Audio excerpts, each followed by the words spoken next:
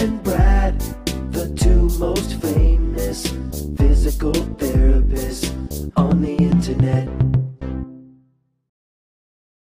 Hi folks, I'm Brad Heineck, physical therapist. I'm with the Bob and Brad Physical Therapy channel, and today we have a special guest, Chris, and we're going to cover in detail the latest research and information on Lyme's disease. And the title of this video is Lyme's disease is a growing problem.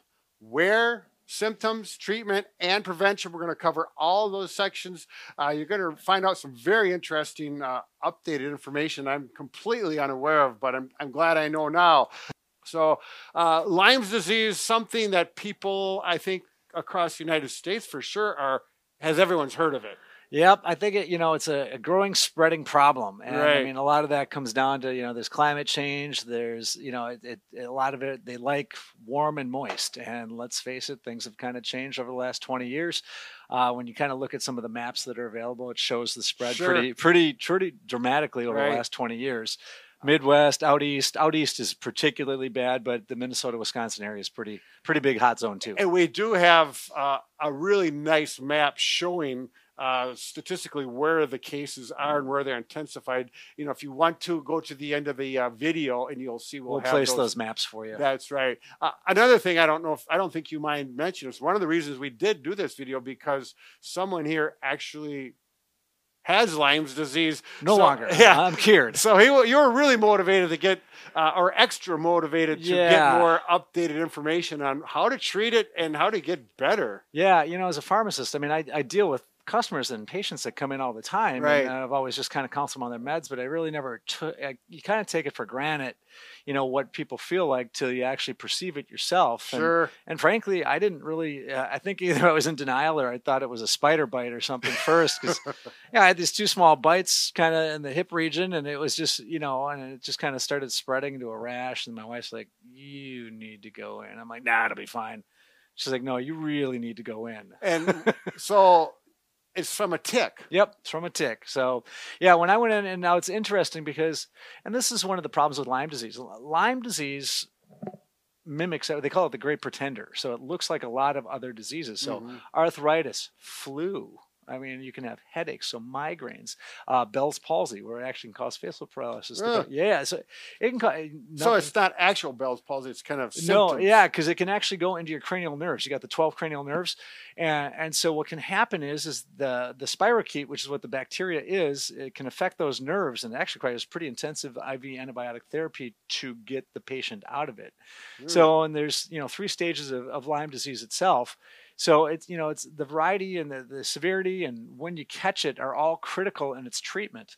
And so the key is early, and that's the problem. So if you can get it in the first stage, it's great. And usually what does it happen for people? It's it's going to be something that, so stage 1 is going to be, you'll probably see the rash, feel a little achy, weak, tired, fatigued, even kind of confused. Your thought process isn't that great. Is the rash location always associated with the location of the bite? Generally, but not always. And actually only 70% of the cases have the rash. So there's another full on 30% that don't even show this rash. Okay. And that's why Lyme disease can be so devastating. I mean, even to the point where it's fatal. So that's the scary part, because it can progress to things like Lyme's carditis, where it affects people's hearts. And if that can cause arrhythmias and ultimately fatality. So I mean, that's the worst case scenario. And that's I have a good friend. She was in her 60s, lived on a farm all her life, and all of a sudden, very healthy person, very aware of her health. And she got Lyme's disease, and it did affect her heart, and she actually got a pacemaker as a result of it. Yeah, and they do talk about that, quite a bit in most of the research. So I mean, it's some scary stuff, and I mean, the key is early intervention to get it treated as quickly as possible. Hopefully, your doctor is knowledgeable about it, and that's one of the problems. Is we're a pretty travel-prone society. So let's say you're up from Kentucky camping in Minnesota, where there's a lot of tick problems, or in Pennsylvania, where there's probably more ticks than any other state.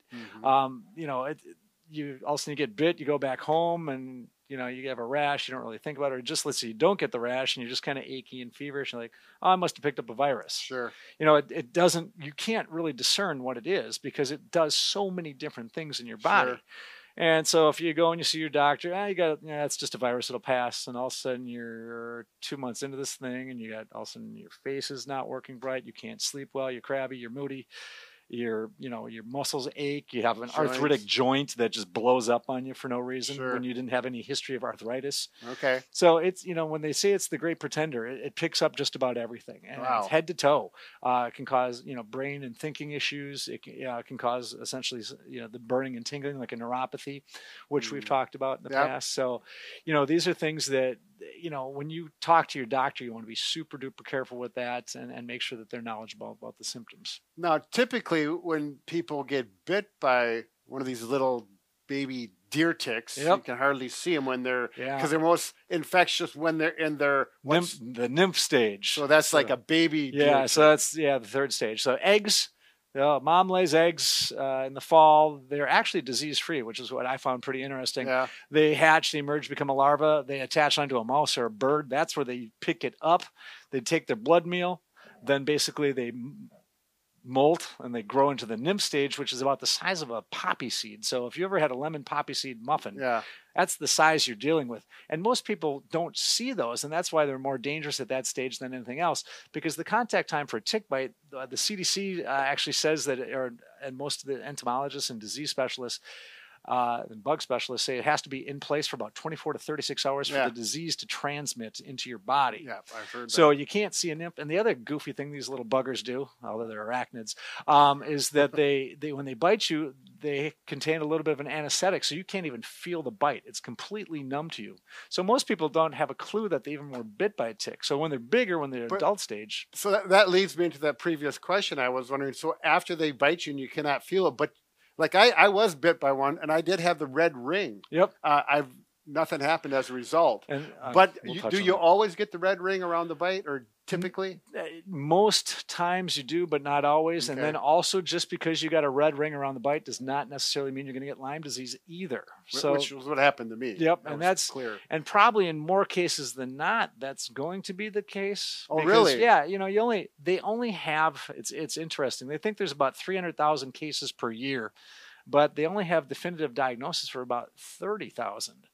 So when you go in and get lab testing, most doctors, and that's why that number is skewed by, we're talking, 10%. I mean, it's a big number, 300,000 down to 30,000. But I think most of the cases, doctors will basically empirically treat based on your symptomology. And we have a lot of very experienced clinicians out there that recognize, at least if you're in the Minnesota, Wisconsin, out east, New York, Massachusetts, New Hampshire, Pennsylvania, all those states are just huge with tick populations and Lyme-bearing ticks. Sure. Now, the other thing I wanted to mention, talk about virus bacteria. This is not a virus, right? No, it's a bacteria, although ticks are filthy. So they carry, everything. They got viruses, parasites, but in this particular case, the bacteria, it's a spirochete. You're not making me feel good about going hunting again. No, I know. But we're going to talk about how to make sure you don't get bit. Okay, too. So good. We got there's light at the end of the tunnel. We can continue to be active in the outdoors. No, we want you outside. We want you doing, but we just have to be smart about what we're doing and when we're doing it. Right.